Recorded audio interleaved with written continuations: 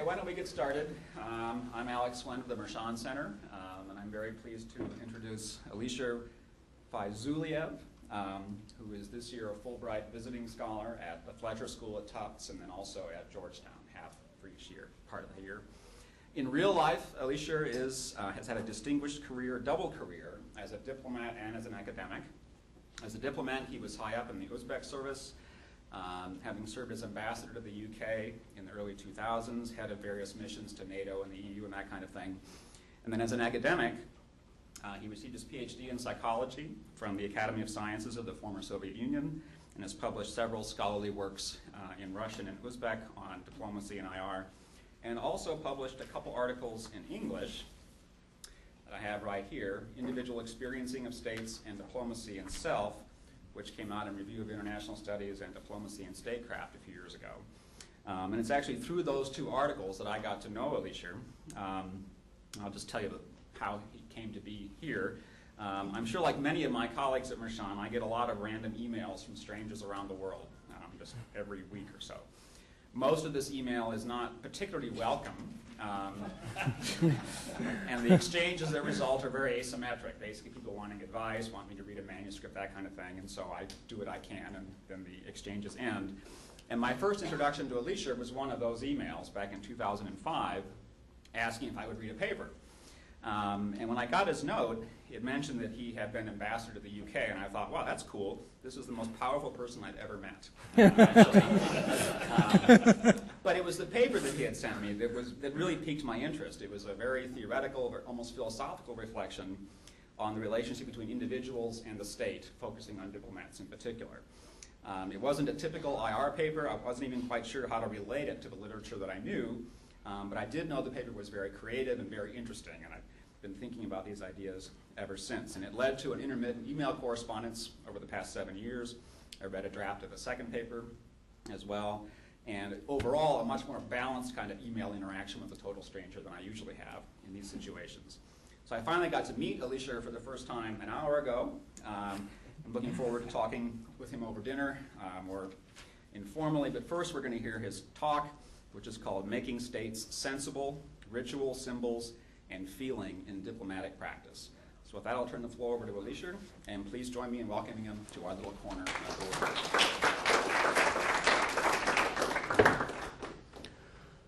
Thank you very much. It's a real great honor for me and great pleasure to be here. Thank you so much, Professor Jenkins, for invitation, and thank you so much, Alex, for your nice invitation, kind invitation. You know, Alex Wendt is a scholar who made very big impact on my thinking, on my development as a scholar, and I was very happy to have such a cooperation with him, and it's a real something very, very significant for me. Thank you so much for all your cooperation.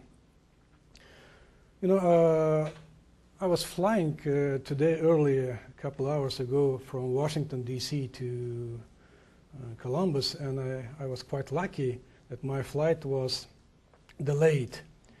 So for 40 minutes or 1 hour, which was gave me a very nice experience. I saw, you know, a few so-called honor flights arrived in airport. And there were a lot of Second World War veterans. And there were a lot of very lively, very moving ceremony welcoming of these veterans. You know, it was very moving. I was very impressed by the whole songs, flags, all kinds of welcoming and emotions. It was very, very moving ceremony. And you know, at airport I got in a sense that, well, it's very much connected to the subject I'm going to speak at the Mershon Center, because I'm going to speak also on different kinds of ceremonies, rituals, symbols, and they place and their role in international affairs, in diplomacy. And this reminded me that how powerful are these kinds of things, rituals, ceremonies. And I saw today earlier, and what was, as I mentioned, it was very, very moving. So let me give you a little presentation roadmap. I'm going to speak about 30 to 40 minutes, and then would be very happy to answer to questions, and would be very happy to have some discussions around. First, I will speak some more general. I will speak on more general issues like the whole symbolism, ceremonies, and rituals in diplomacy. Then we'll turn to the subject of the formats, the types, and the functions in diplomatic practice. And finally, about feelings and the whole management of interstate affairs through these kinds of symbolism, through these kinds of ritual ceremonies, and the strengths and also weaknesses, the terms and the upsides and downsides, all those things. All right? So let me give first some small introduction to some terminology. There are some discussions now about the whole essence of diplomacy. What is diplomacy? How much diplomacy is related to the state? Or is it also some sort of activity which is related not just state actors but also non-state actors? I think, in my perspective, states are still very important and very key and principal actors in diplomacy. Of course, now we could see a lot of other non-state actors which are playing a huge role in interstate relations, the whole international relations, or maybe you've heard the term track 2 diplomacy. Or there are some new kinds of emerging entities like, let's say, Friends of Syria, these kinds of more conglomerates. It's not just states, but it's a sort of combination of states and non-state actors.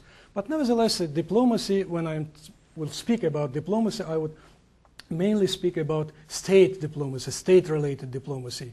And of course, states themselves cannot do diplomacy. So state A and state B never could speak to each other without speaking through some agencies and through some agents.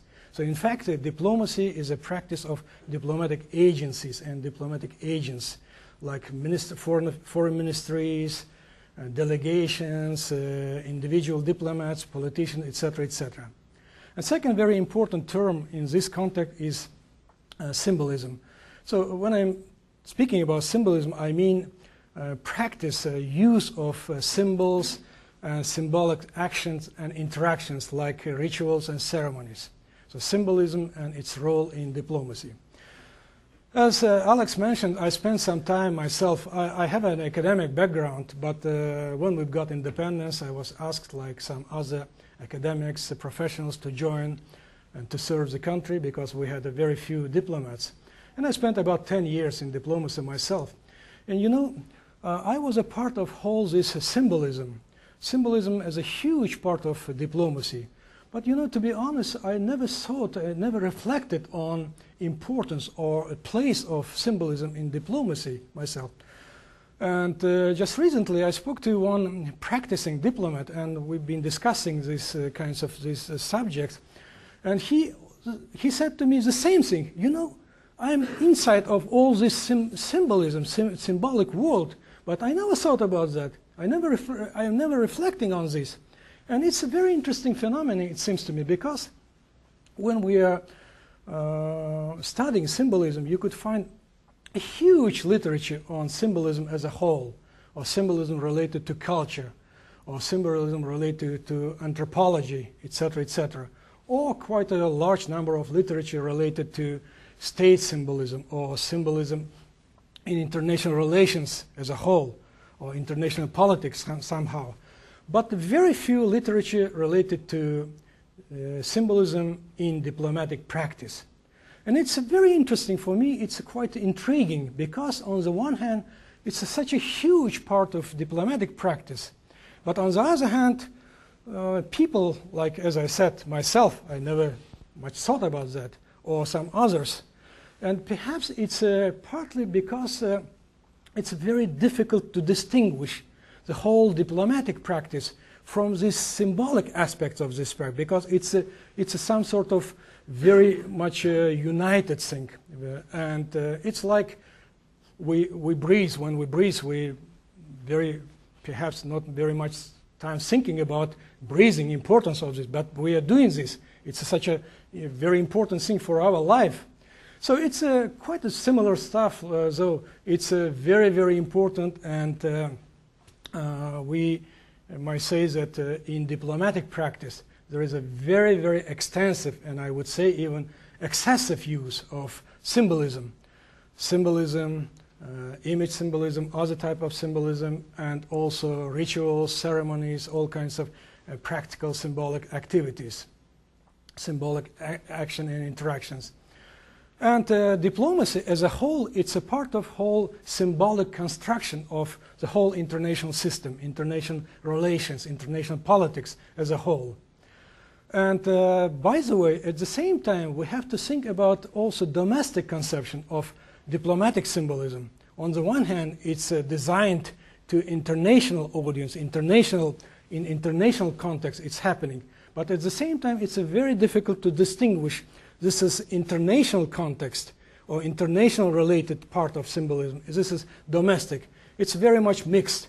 So sometimes when statesmen, diplomats are doing or involved in these kinds of symbolic interactions, sometimes it's mostly for domestic consumption, sometimes for international, but it's very hard to distinguish sharply. This is domestic, this is international. And the other questions you might ask, or we may think about, the reality and symbolism in diplomacy, in diplomatic world as a whole, and in diplomatic practice. You know, on the one hand, because of the huge presence of symbolism, it's very much part of diplomatic life. So, you know, when you speak with diplomats or you're observing diplomatic practice, they're always feeling, always thinking about all kinds of small little symbolism. For example, if you would have here diplomatic reception, perhaps host party will think, well, who is here? What kinds of guests? Who is from government? Or etc., etc. Where we are having our function, venue, etc., etc. Little symbolism. All these things are very important because they are making some sense. They're giving some kinds of information about diplomatic and the whole international reality. So my point is when all these kinds of symbolism become so important, it becomes part of reality, and also it itself becomes a reality. So on the one hand, all these kinds of symbols are informing about something behind this, but on the other hand, it's a part of the whole reality. It's a reality of diplomatic life. So, and why is so? Why diplomacy so heavily rely on symbolism? Of course, you could find symbolism everywhere. So symbolism in university campus, symbolism in T-shirts, etc., etc. But diplomatic practice, diplomatic world is a very special case. It's a hugely impacted on. Symbolism is very, very hugely presented. I think there are two major reasons for that. Number one, it's nature of state itself. Number two, second is essence or nature of diplomatic representation. What is a state? You know, I myself, I never seen any state. Maybe some of you seen or feel or smell. But the state is a very abstract concept. And as Alex, he wrote in his book, we can't see the state. The state is not presented in our senses. So it's a very abstract concept. So we need to have some kinds of instrument for objectivation of state. And symbols and symbolism is a kinds of instrument which gives us some objectified presentation of state through symbols. So we could experience states through symbols. We could see the states through symbols. We could feel the states through symbols. So it's a part of our experiencing the state. So when we see states or feel state, experience states through symbols, we could make a sense of states, and we could understand state as a entity, as a unitary actor, as a entity which has a aims, motivation, goals, etc., etc. And second part is related to diplomatic representation. Diplomatic representation, let's say organizational representation, which is, for example, embassies or Minister of Foreign Affairs, or individual representations like individual diplomats. They are symbols themselves. So the main function, one of the main functions of this representation are symbolic representation. So when you speak to official representative of state, you have to think. Usually you are thinking that you understand that this is a symbol of the state. So here we see sort of double symbolism. That's why in diplomacy, so double symbolism, I mean related to the state itself. State itself is a symbol. So diplomats are symbols. So it's a sort of double symbolism. And of course, some of you might ask, well, okay, I understand maybe sometime in the past, states or kings or emperors, they've been so heavily involved to symbolism. So all kinds of ceremonial diplomacy. But now we have a lot of new stuff like internet, social media, all kinds of electronic diplomacy, digital diplomacy, Facebook diplomacy, etc., etc. And perhaps we don't have so much symbolism in these kinds of environment, because all these things of social media now are part of diplomatic practice. Perhaps you already noticed that embassies or Minister of Foreign Affairs, they very much use in their websites or in their Facebook sites or Twitter accounts a lot of symbolism also. So the thing is, on the one hand, of course, these new media, new internet, social media made diplomatic interaction, diplomatic practice, much more democratical practice. Now, ambassadors or diplomats could speak to each other or to wider community through all these kinds of social media.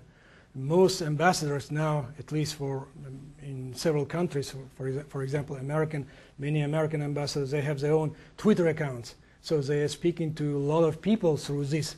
Of course, this is much more democratical practice of diplomacy. But at the same time, I think this new media, social media, and especially public diplomacy, they have raised symbolism to the new level.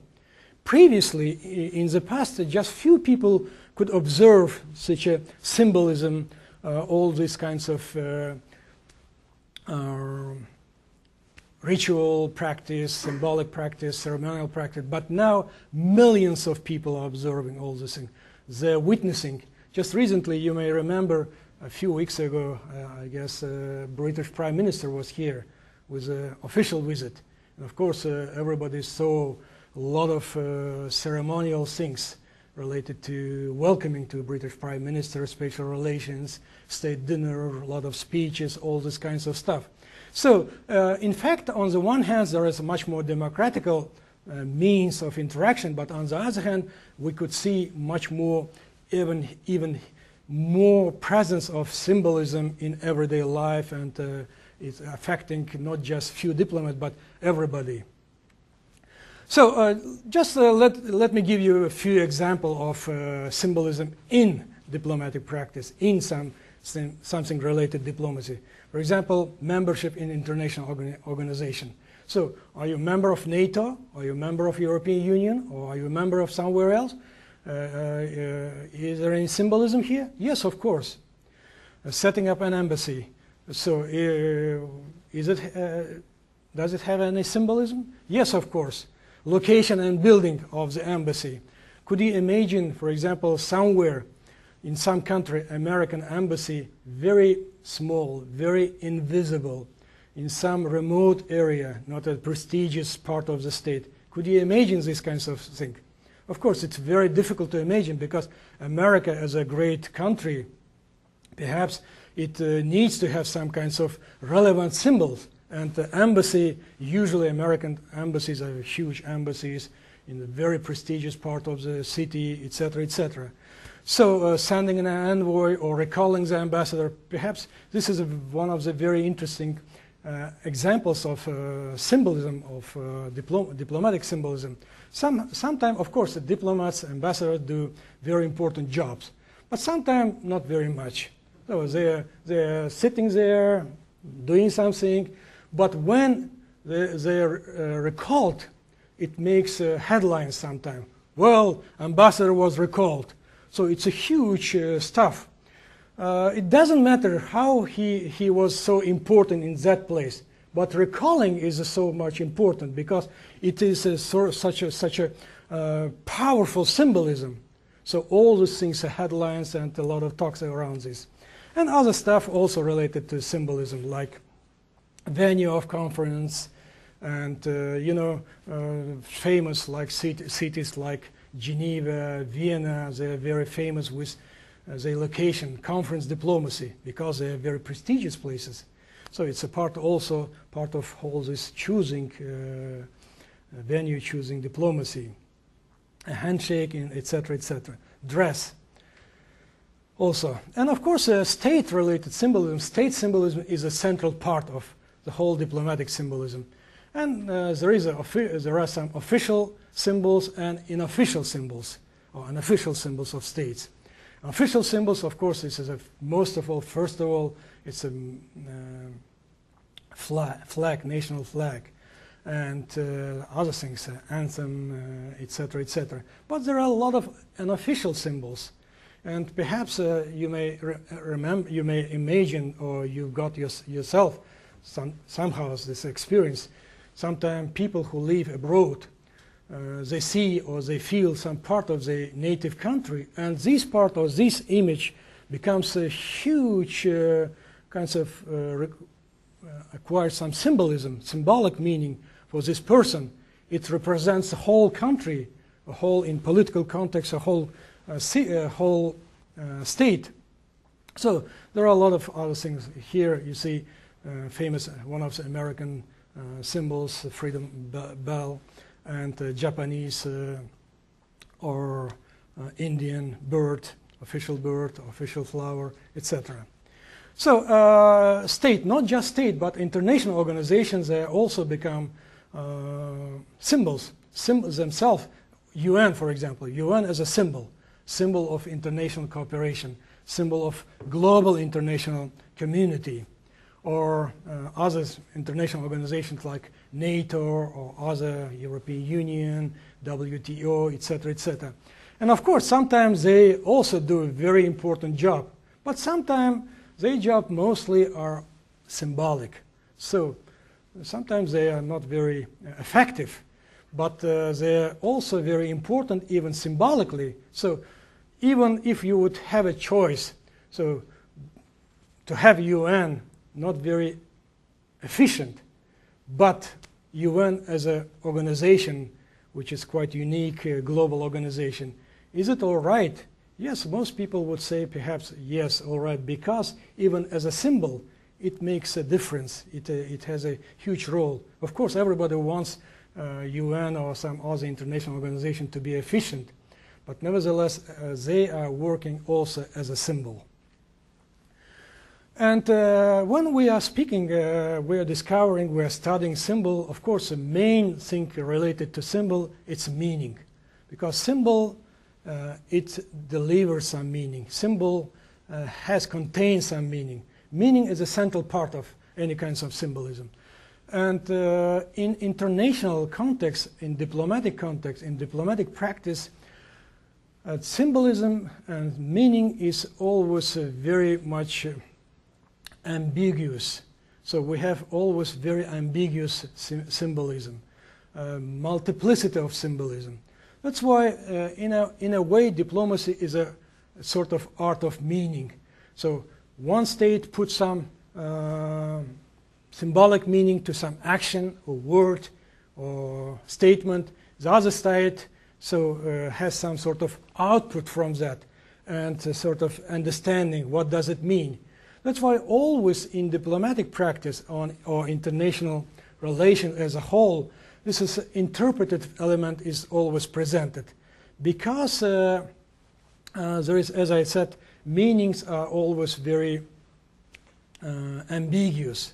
So this is perhaps related to extreme complexity of international politics, international relations. There are so many stakeholders, there are so many subjects, there are so many observers, actors, and each needs some sort of their own meaning, so multiplicity of meaning. And also, because of the huge self of these subjects, of states, actors are very careful. They have to be very delicate with dealing. That's why there are so many different kinds of might be interpretation. Still, you know, when we are talking about some historical diplomatic events, or some political events like country A attacked country B. So why that happened? So there is no any single explanation, even in very simple, quite simple cases also. There is always some kinds of, so perhaps this was because of also, partly because of the symbolism, multiplicity of symbolism. And I think we could speak about some major formats of symbolism in diplomacy. First of all, this is related to language symbolism. Second is image symbolism. Third is ritual and ceremonial symbolism, or mixed kinds of symbolism. All this symbolism, all these formats or forms or types of symbolism are presented.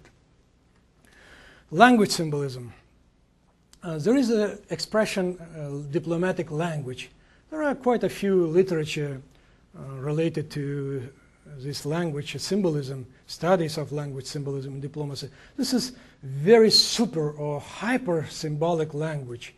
So what to say, how to start, how to finish, what kinds of phrases use or not to use. A lot of ritualistic phrases at the beginning of diplomatic note, at the end of note, or conferences. You know, first time when I attended quite a large UN conference many years ago, it was in Geneva, I was quite surprised to see, you know, a lot of delegations spoke. And I don't remember exactly, but perhaps each delegates could speak about 5 minutes. And at least 2 minutes they devoted to some greetings. So they greeted the chairman, then they said thank you, they expressed some thank for previous chairman for a nice job, and they wished some best wishes for this new chairman, all these things, and finally a few words related to the topic of the conference. I was quite surprised myself. Why they are losing so much time with all this linguistic ritualism?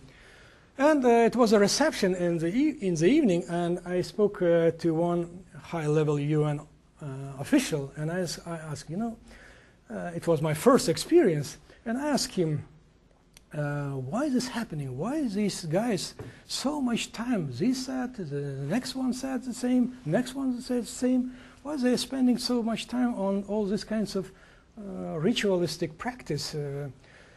And he said, I remember this, his reply to me. He said, you know, Mr. Fayzullayev, this is a part of the whole diplomatic culture.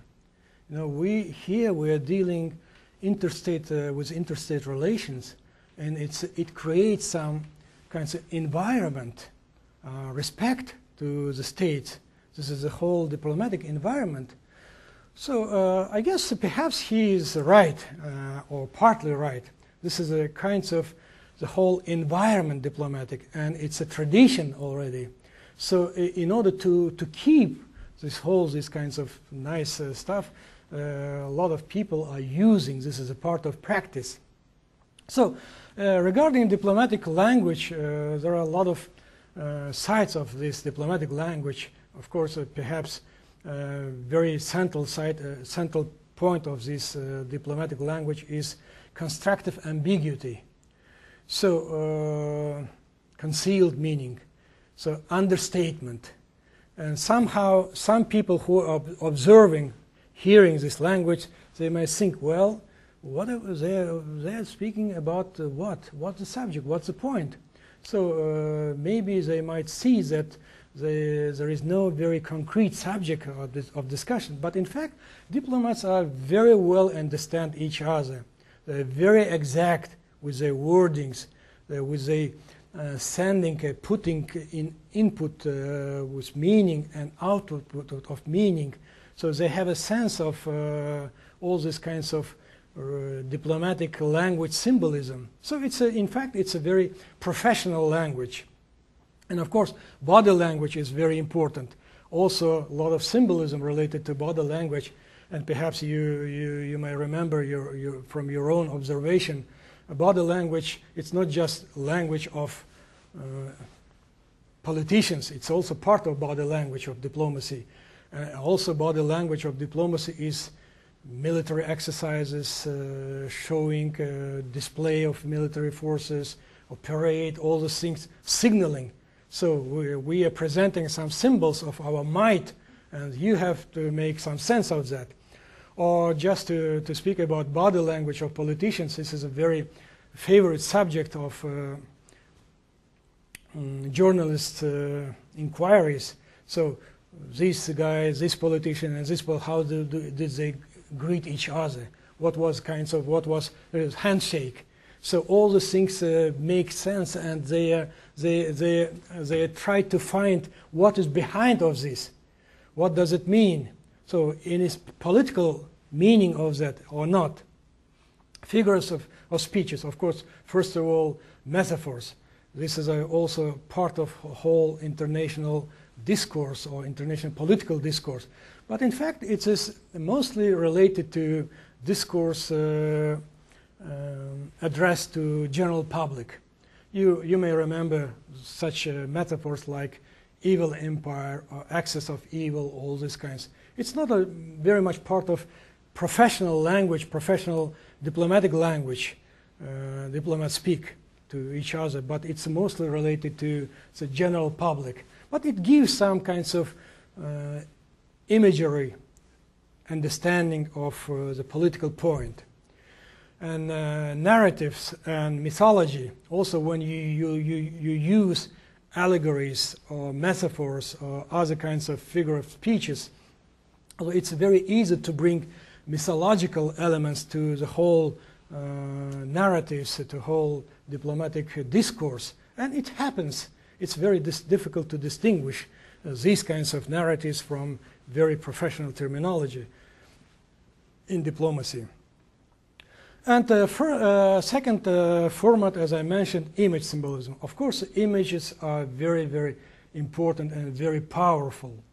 And perhaps among all images, there are many other types of images, not just visual images, but visual images are the most important, most powerful images. And by the way, I just yesterday and before, a few days ago, I did some search on different kinds of embassies, websites, and website of Ministry of Foreign Affairs, and Facebooks of embassies, etc., just to see what kinds of images do they use. And I found some websites are they're using very formal images, just very formal, some official images. But some websites are using so variety of images, and it's wonderful to see how they could put all these different kinds of images to the whole diplomatic context. And it works. It's a very powerful instrument of making the point, affecting the other sides, influencing other sides, part of public diplomacy. And of course, part of diplomatic practice is using kinesthetic images, or smell, olfactory images, or gustatory images, tastes, or some other images, you know, cuisine diplomacy or rituals of eating together. It was a very important part of ritualism from the beginning of the times. So, and all these things are also part of diplomatic intercourse, diplomatic relations, and making sense and feeling the state, entering into relationship, etc., etc. And media, public diplomacy, are using all these kinds of images very, very, very much in very large extent. And of course, propaganda and enemy images, very old stuff, but now it also has some very modern features. If you look at some propaganda images, let's say Second World War propaganda images, anti-Hitler or Hitler propaganda images, and modern propaganda images or public diplomacy images. So it's quite a huge difference, because now you could use this a lot of technique related to making images. So a lot of programs which gives you huge power of changing images. So it's becoming more and more advanced and very technologically developed field of making image making diplomacy. And there are some other images also. Quite often we could see this is state personification related images, motherland images or fatherland images. This is also very moving images. They have a very emotional impact on people who are observing them. And the ritual and ceremonies. Just a few practice of ritualistic and symbolic ceremonial practices, like flag display, all the things, other things. You know, rituals being a very essential part of diplomatic practice from the beginning. When old kings, they entered into some relations with the envoys, foreign envoys, they needed some kinds of instrument to have some communication. So ritualistic practice was very much part of the diplomatic history. So, and for example, one of the very old, very traditional rituals of diplomacy, and still very important part, this is a so-called solemn entry. So this is a very important part. When 1,000 years ago, king was receiving envoy, foreign envoy, he had to have some kinds of solemn entry.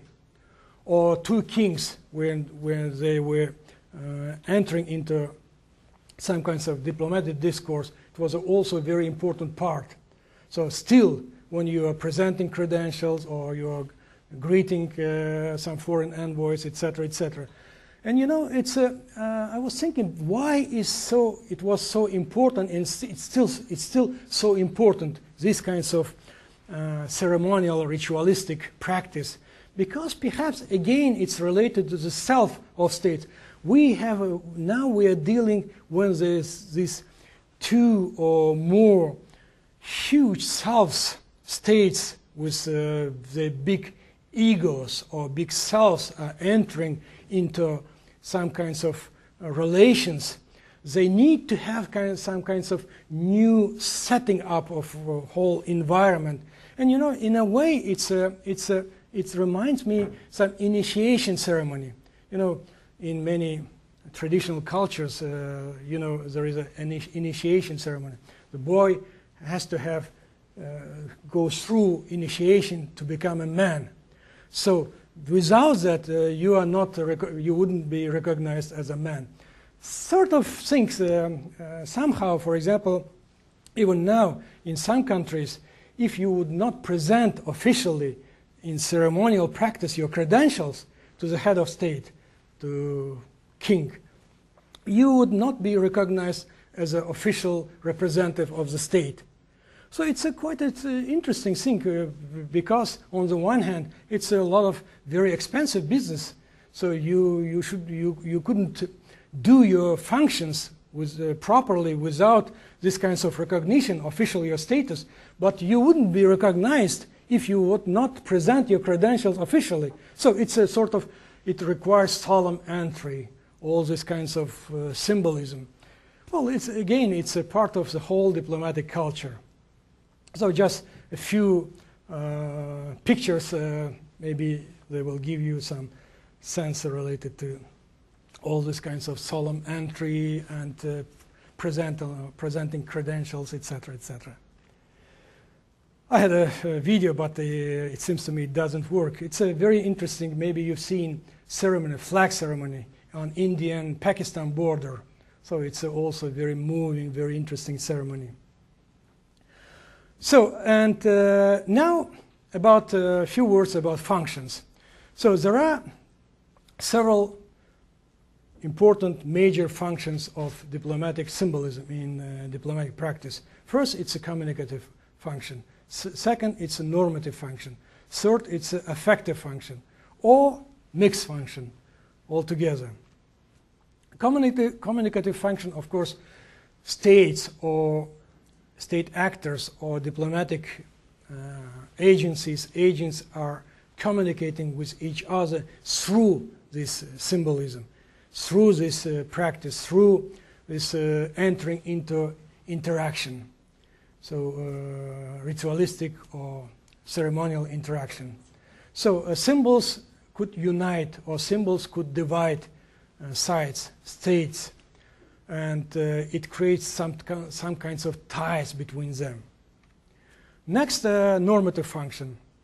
You know, when this is a four type of normative function: identity relations, power relations, value relations, and social relations. Because when you are developing your own identity, it's not just you're developing your identity just yourself. It's always identity or power or values, all those things are developed in interaction with somebody.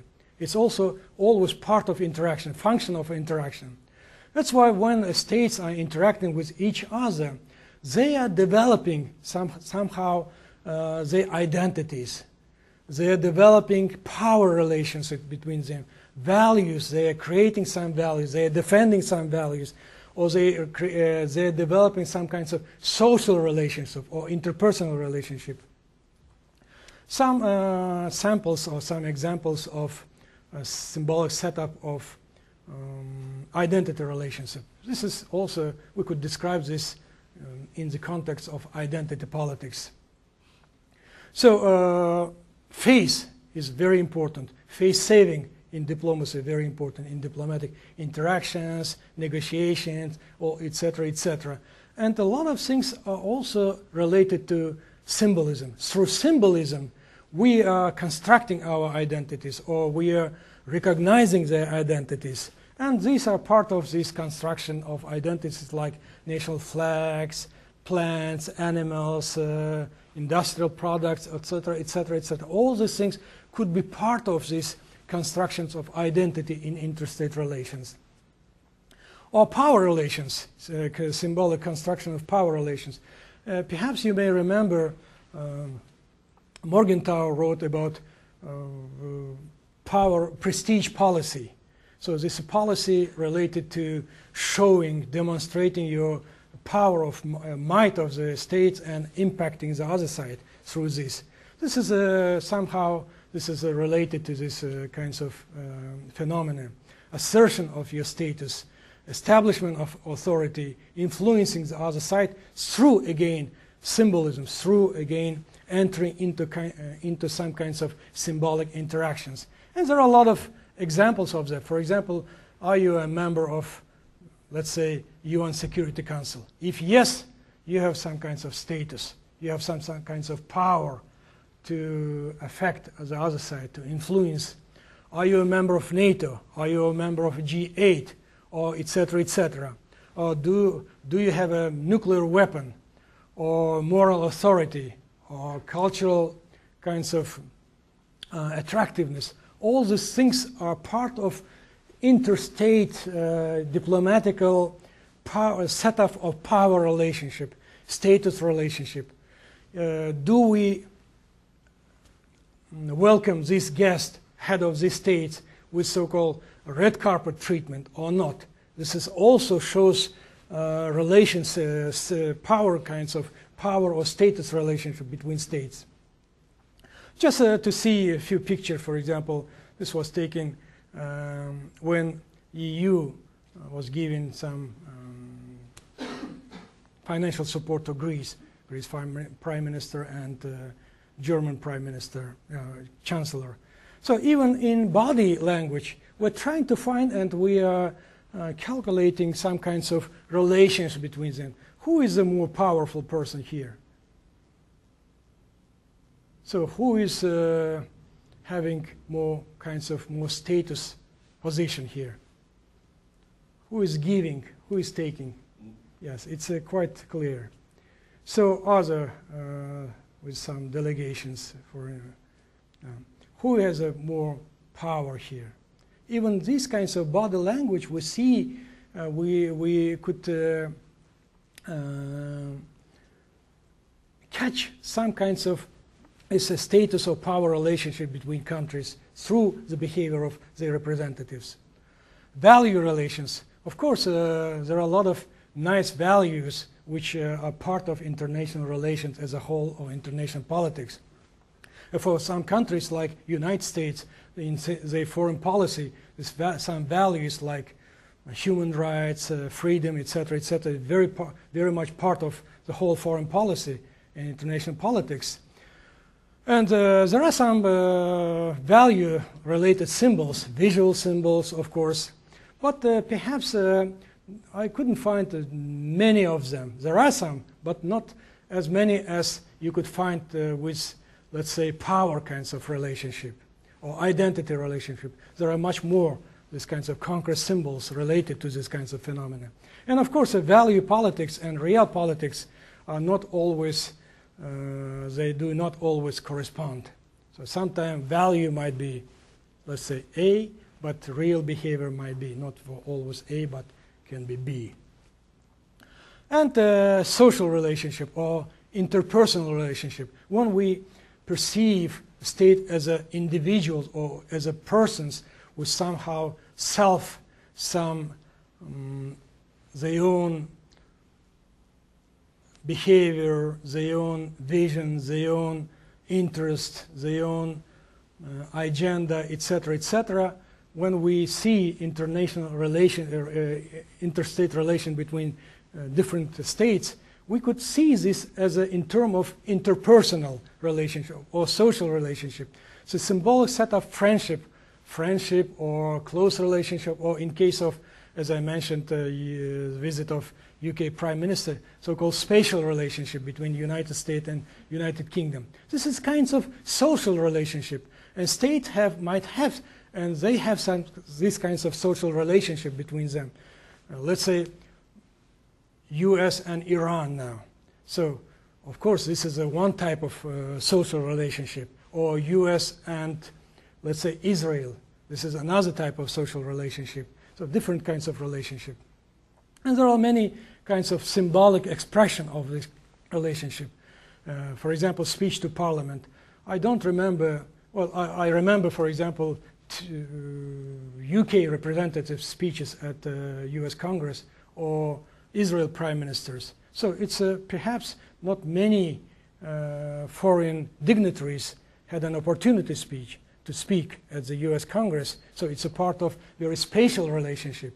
So it's part of symbolism of these kinds of relationship. Well, this doesn't work also. And this is some other images related to these kinds of interpersonal relationship between states. I just took a few days ago this picture in Washington. This is a symbol of friendship between the Netherlands and the US. This is a nice picture.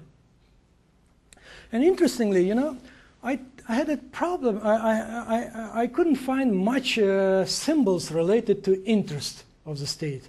You know, on the one hand, we think that the interest, national interests, political interests, economic interests are a very important part of the whole foreign policy, making foreign policy, diplomacy. But on the other hand, it's very difficult to see clear expression of symbolism related to interest. And it's a very interesting phenomenon, it seems to me, because in value you could see so much more demonstration of value.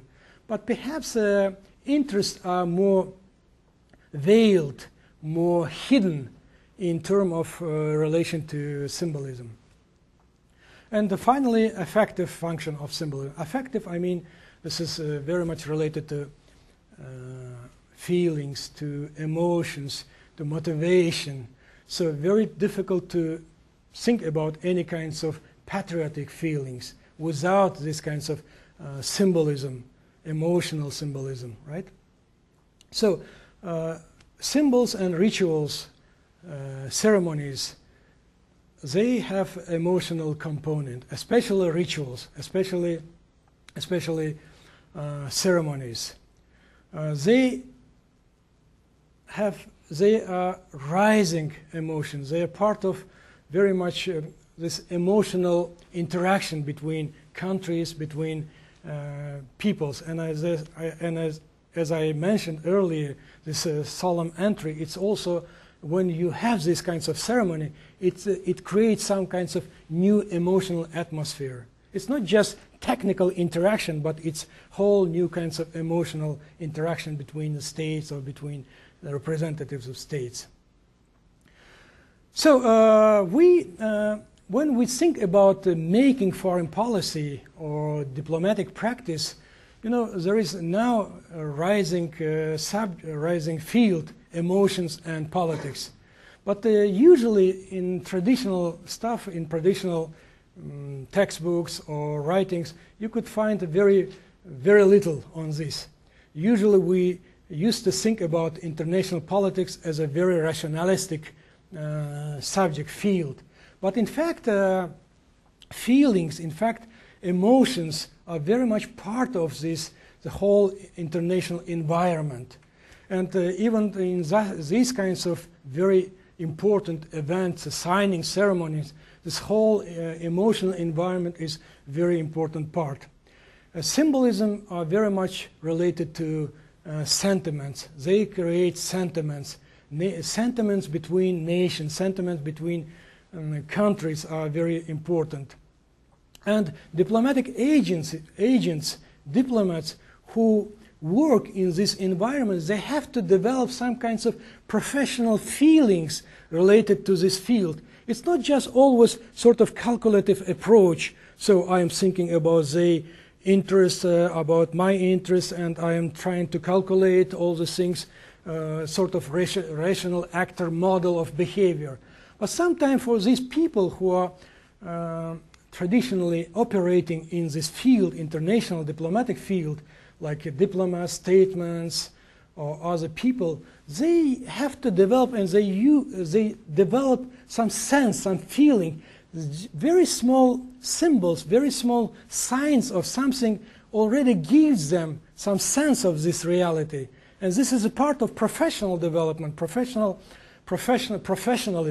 of these people. So I'd like to say that we have to also very much consider this part of international politics, especially when we think about the self of the state, because these people, diplomats, or people who are related to state, for example, presidents, they present the state.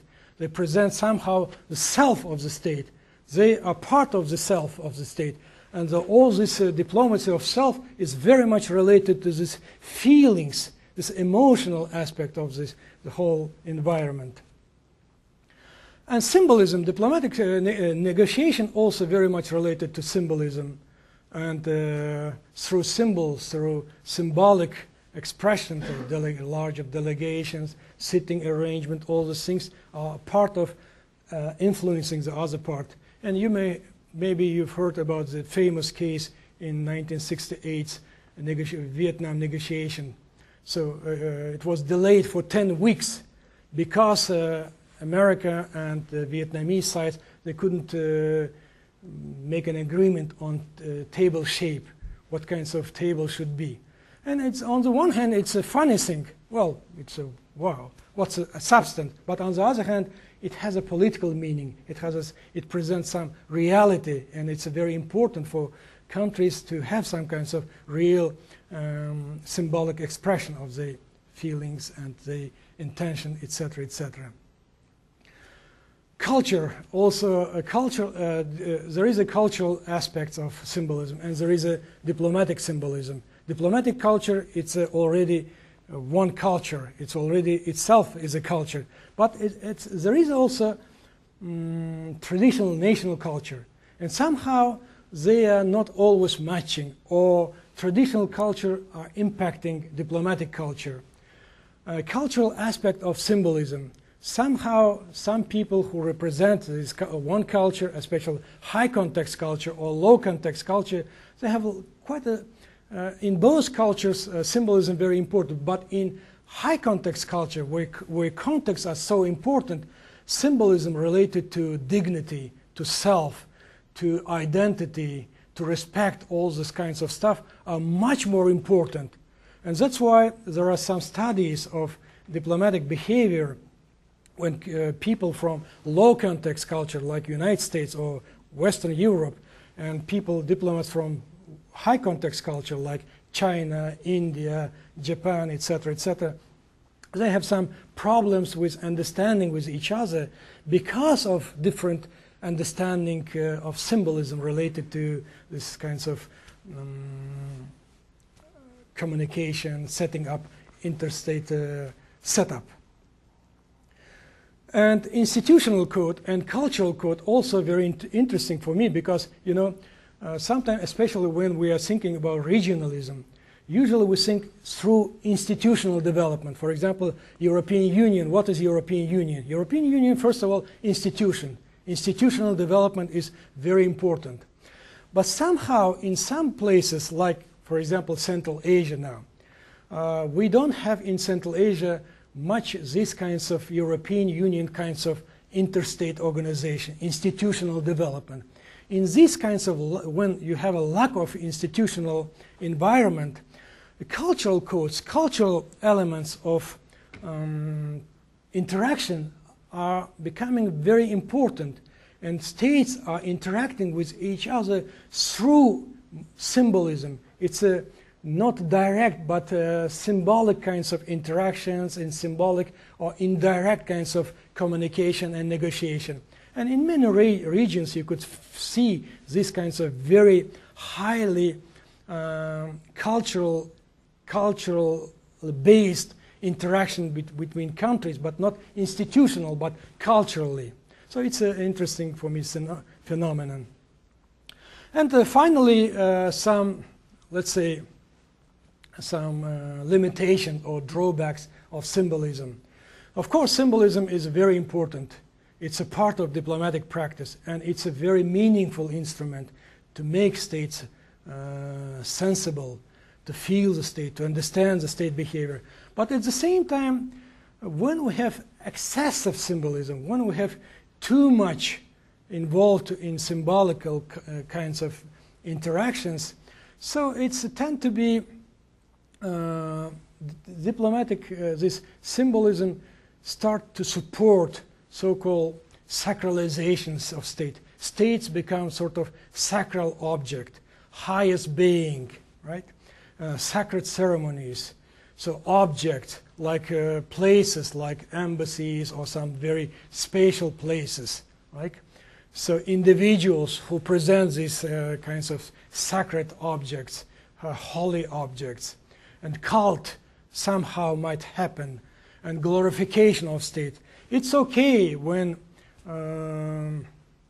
it has a meaningful some application, but when it turns against individuals, it's already not very good. So if I may use this word statism, so symbolism is very much support sort of statism. And when we have too much symbolism, very much heavily relate on symbolism, it's become possible to manipulate through symbols. So through symbols, through use of symbolism or symbolic practice, interactions, to make a point, to manipulation kinds of interactions might happen. And in this case, it might happen some kinds of gap between diplomatic world and so-called non-diplomatic world. And risk with preoccupation with symbolism. And sometimes occasional engagement with in insignificant activities. Symbolism without substance also might happen. Symbolism for the sake of symbolism. So of course this is another extreme, but usually not always you could see, but there is a risk of this kinds of aspect of using symbolism.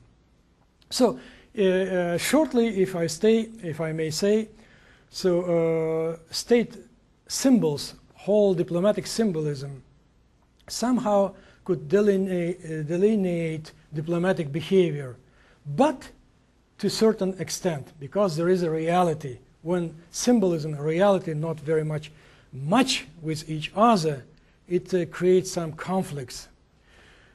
Interconnectedness, interrelations, and mutual restraints of real and symbolic world. So symbolism is very important aspect of interstate relations. It's a very important, very meaningful instrument of diplomatic practice, but at the same time, there is some risk of using this or misusing this kinds of activity in interstate relations in diplomatic practice. So the point is, when we train or when we study international relations, or more concretely diplomatic practice, we have to pay attention to this. We have to learn how to use this more effectively. We have to learn how to read symbolism. We have to learn how to use symbolism, especially now in this with social media, with these new kinds of technologies. This is because very powerful instrument. And also we have to prevent from using or misusing or manipulation of symbolism in diplomatic practice. That's thank you very much.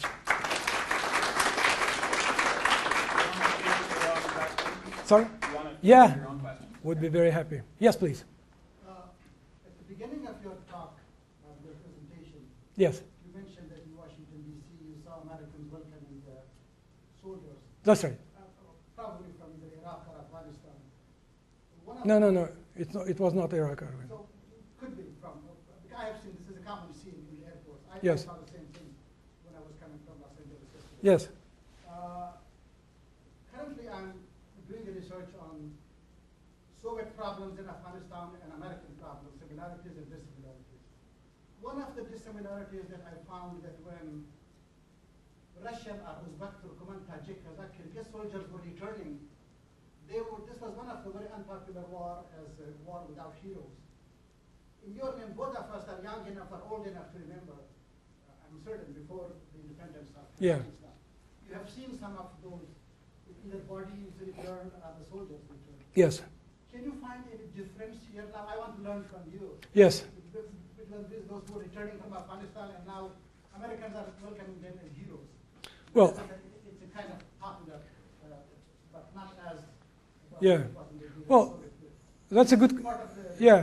symbolism and Yeah, that's a good question. Thank you very much. You know, first of all, what we have seen a few hours ago, it was, I believe, part of welcoming the whole month, during 1 month in Washington, D.C., they're welcoming Second World War veterans from all America. So there were several so-called honor flights arriving. So a lot of very old people, elderly people, some of them are very, perhaps very ill, some kinds of very old people. And there are a lot of people who just welcomed them.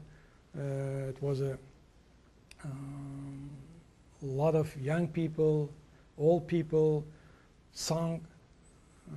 singing, flag waving, all the things. It was a very moving picture all this environment, because it's very nice when you welcome old soldiers, old generation. As far as returning from Afghanistan, I believe each country had some painful experience. Perhaps more or less similar experience we had and in United States after Vietnam War. So attitudes to those people who served, so perhaps after Afghan War was not always relevant, and the same thing has happened after the Vietnam War. But the countries, I believe, both the United States and other countries are learning. So it's a very important part, not just to have some kinds of, to provide some well-being, but to welcome, to give some ceremonial kinds of symbolic welcoming, also a very important part. It's emotional. So people need some kinds of, these kinds of emotion, especially when we live in very industrial world, when we have not very much these kinds of united interactions, ceremonial interactions. People very much need somehow. So, and welcoming heroes, welcoming elderly people, welcoming students, welcoming just freshmen, first-year students, welcoming professors. All these things are, when they have become a part of the whole our social life, I believe if you use this in meaningful way, not excessive, as I said, meaningful way, it's a very nice, I believe. It's a social experience. It's a very human experience. Yes. When you entered diplomatic service, you were doing so in a new country. And Yes. I was wondering if you had any firsthand experience in decisions about how to choose what would be the principal cultural symbols to represent Uzbekistan. Yeah. Well, it's an interesting question. You know, I mentioned identity-related activities, set up identities. This is the case for every country, but especially for countries like Uzbekistan, newly independent countries. So identity creation, it's a very, very essential part. And I was quite struck when I saw, I was very moved sometime when I saw some people who were just some Uzbeks, for example, in London or in Brussels. They just came to our embassy, took their photos next to the flag, and they've been so emotionally moved because of this symbolism. So for countries like Uzbekistan or other newly independent countries, this is a very important part of creation, the whole statehood. So identity creation and symbolism is a very powerful, important part of all these things. And as a diplomat, you are becoming part of this because you are representing a lot of people, especially when I was a part of my, when I was myself as a diplomat just after independence. Very few people knew in Western Europe about Uzbekistan. First thing they heard about Uzbekistan, or have seen somehow Uzbekistan through me, or through my activities, or through our staff, or through our embassy. So you're really experiencing sort of being as a symbol of a country. So it's a very powerful part of the whole creation of nationhood. And especially if you analyze not just development of country itself, but interstate relationship, for example, in Central Asia. So it's very difficult to explain everything what's going on by the means of traditional some theories like political realism or some other international theories, because a lot of things again related to identity creation, identity negotiation, identity setup. For example, I've read recently Tajikistan has put the highest flagpole in the world. So this is perhaps part of this identity creation. And Turkmenistan has raised the largest flag in the world. This is so on the one hand, it might be, well, it's funny, but on the other hand, this is a part of all this creation of a making point. As I mentioned, not just institutionally making, influencing, interacting, but through some kinds of cultural means, through all these things. It's a very important part of both interstate relations and the whole state creation. Yes, please. Yes, Tim Lücke, thank you Yes. first of all for the talk. I thought it was very interesting. I have three, actually, and you don't have to. Yes, please. All of them questions. First, I think you made a very convincing case that these sort of symbolic practices make the international, not just the state, but the international system or community Yes. in that sense. But diplomacy also seems to be very tightly related to international law, right? Yes. A lot of those sort of ceremonies seem to be sort of caused by the constraints of international law. Yes. At the same time, it seems to express that. Could you maybe say a bit about the relationship between international law and symbolic diplomatic practice?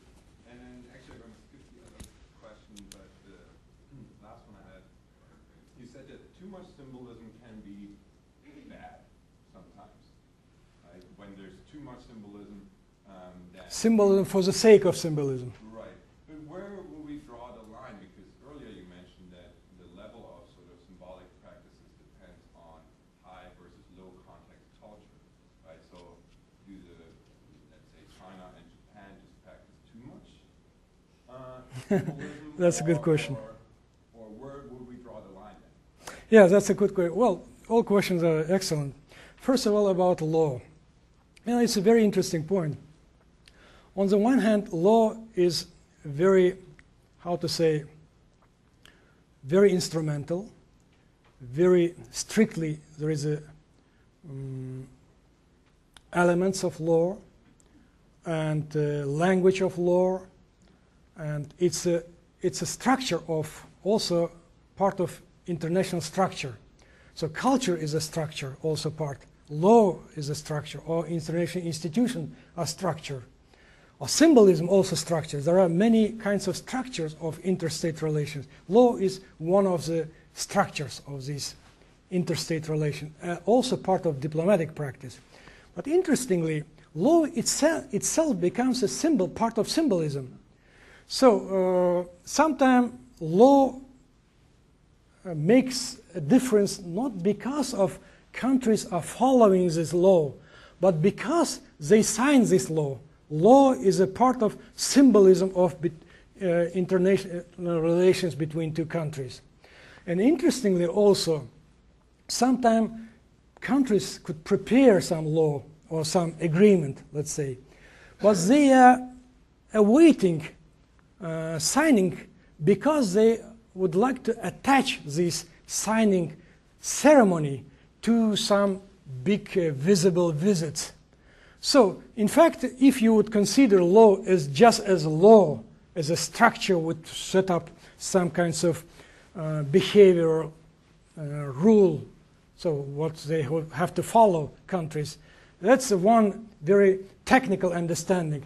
But on the other hand, when you see the law as also symbol, and symbolic signing of the law is becoming signing, introducing a law become part of the whole state symbolism. So you might think that in fact, it's a much more complicated relationship between the whole symbolism, structuralism, and the instrumentalism of law in international relations.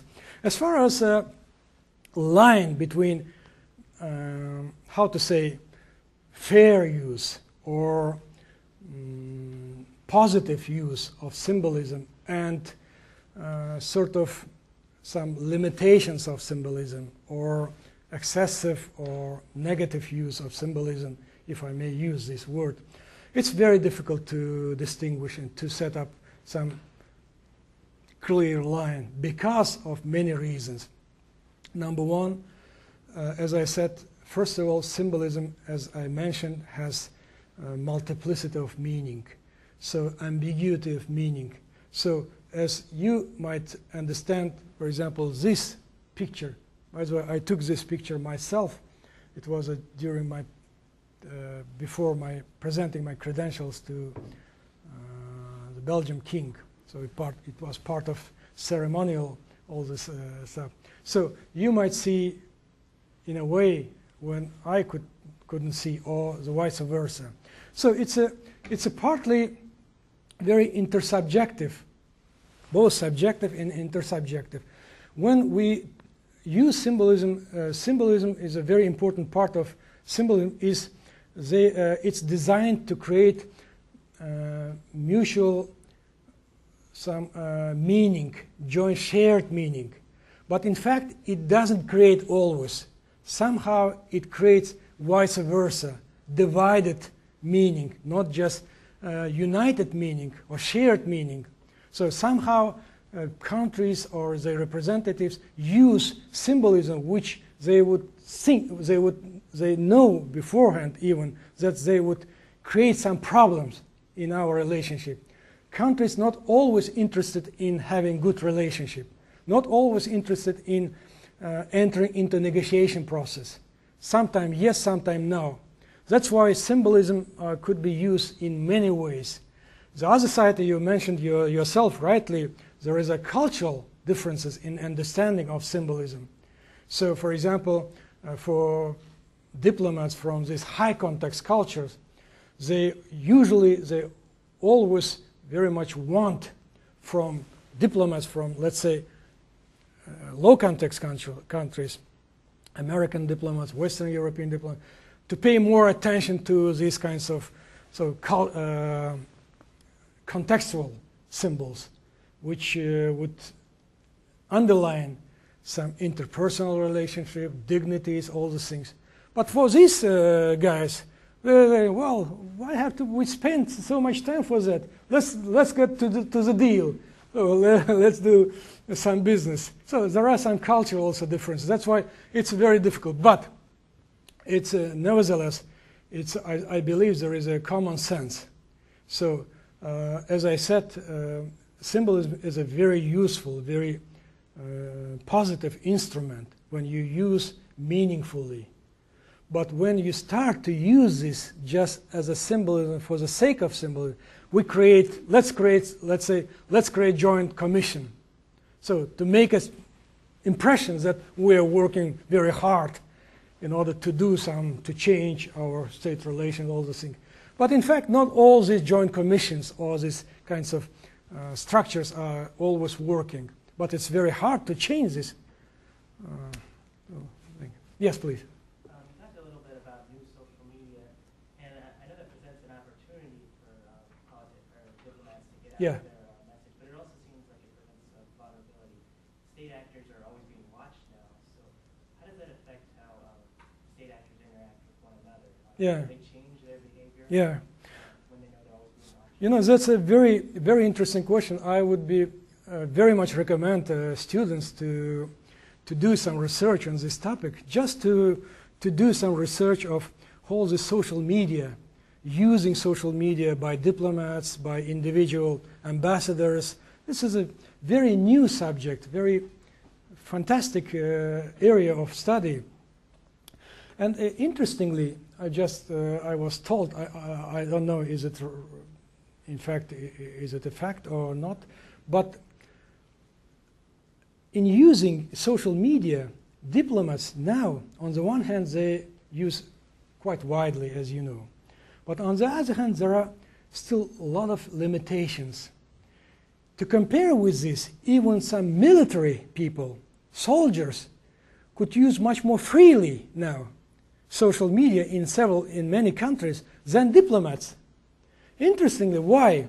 Because when diplomats are saying something, expressing some words or putting some pictures on their site, it's already because of this symbolism of such a heavily symbolism of diplomacy, it could be interpreted as a something related to the state. So U.S. diplomat said this, or Uzbek diplomat said this, or British diplomat expressed this.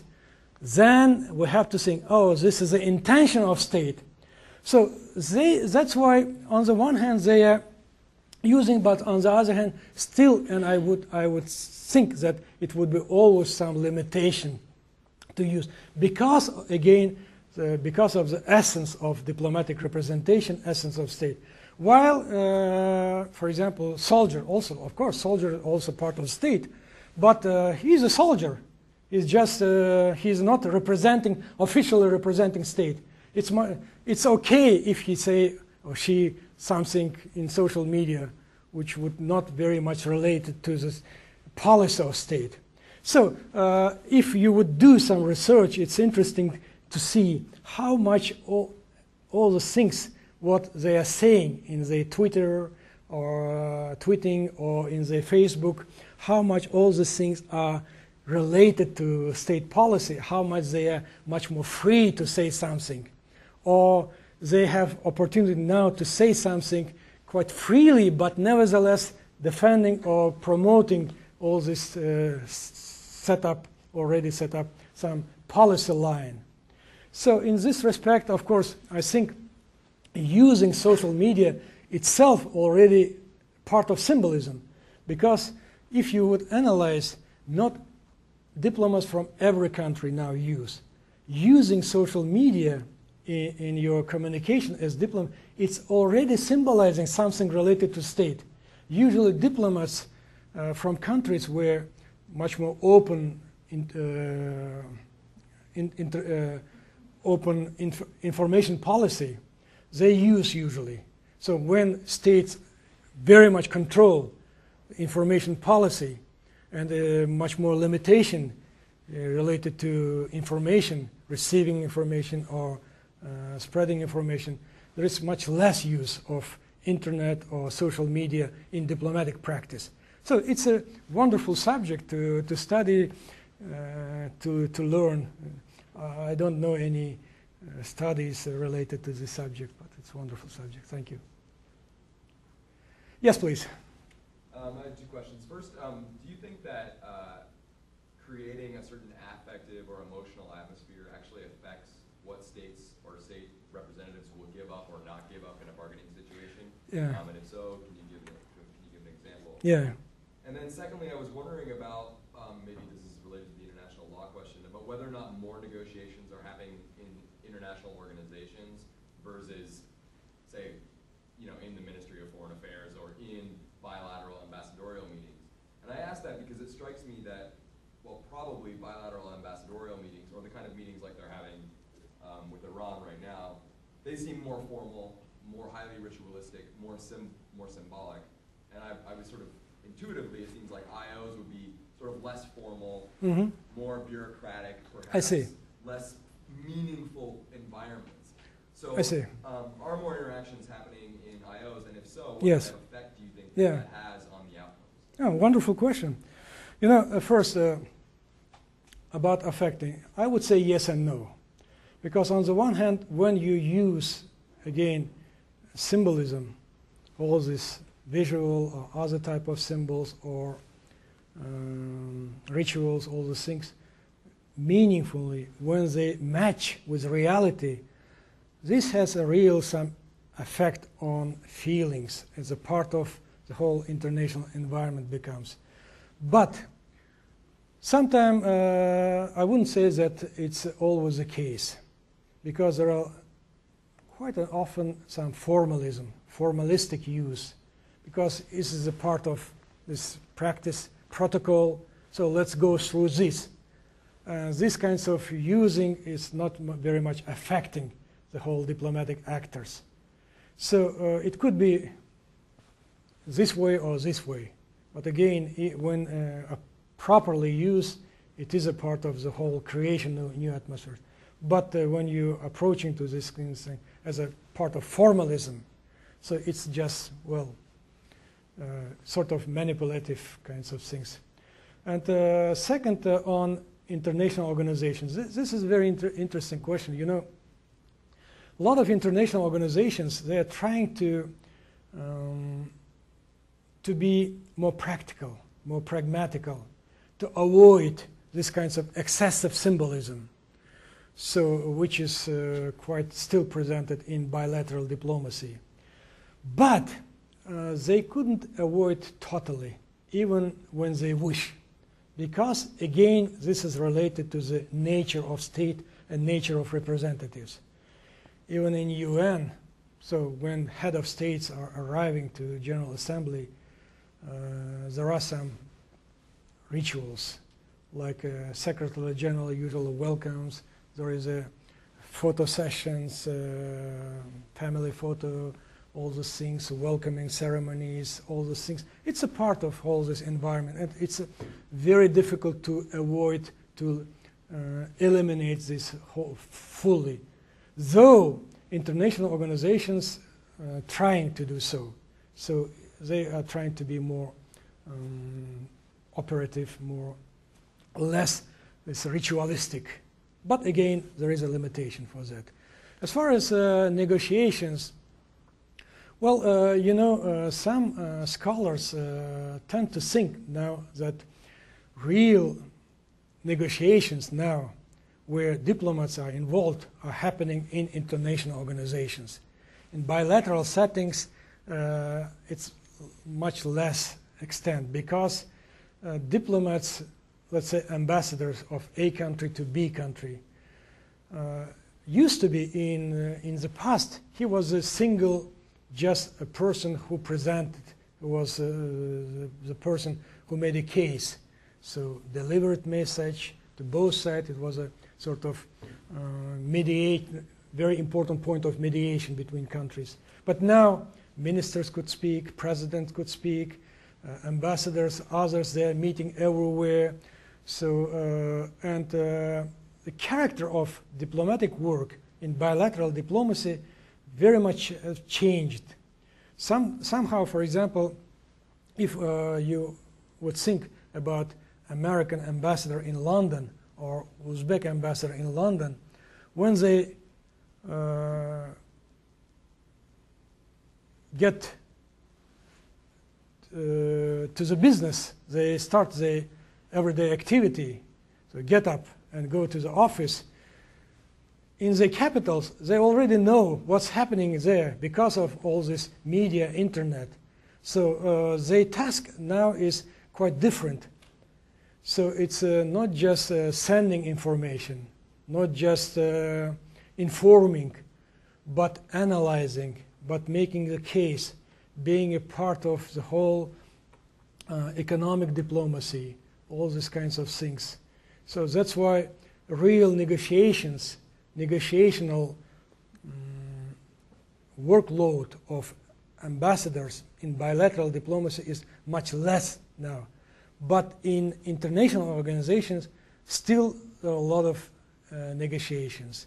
But again, there is different cultures. For example, for some countries, when you got your mandate to negotiate, you are negotiating and you are making decisions there. But some countries, the diplomats, the representatives in international organizations, even when they negotiate, they are not able to make decisions there.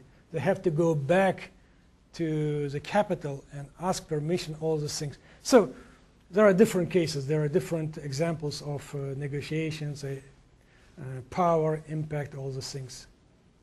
Yes? Thank you. Anything else? Well, thank you so much. Thank you.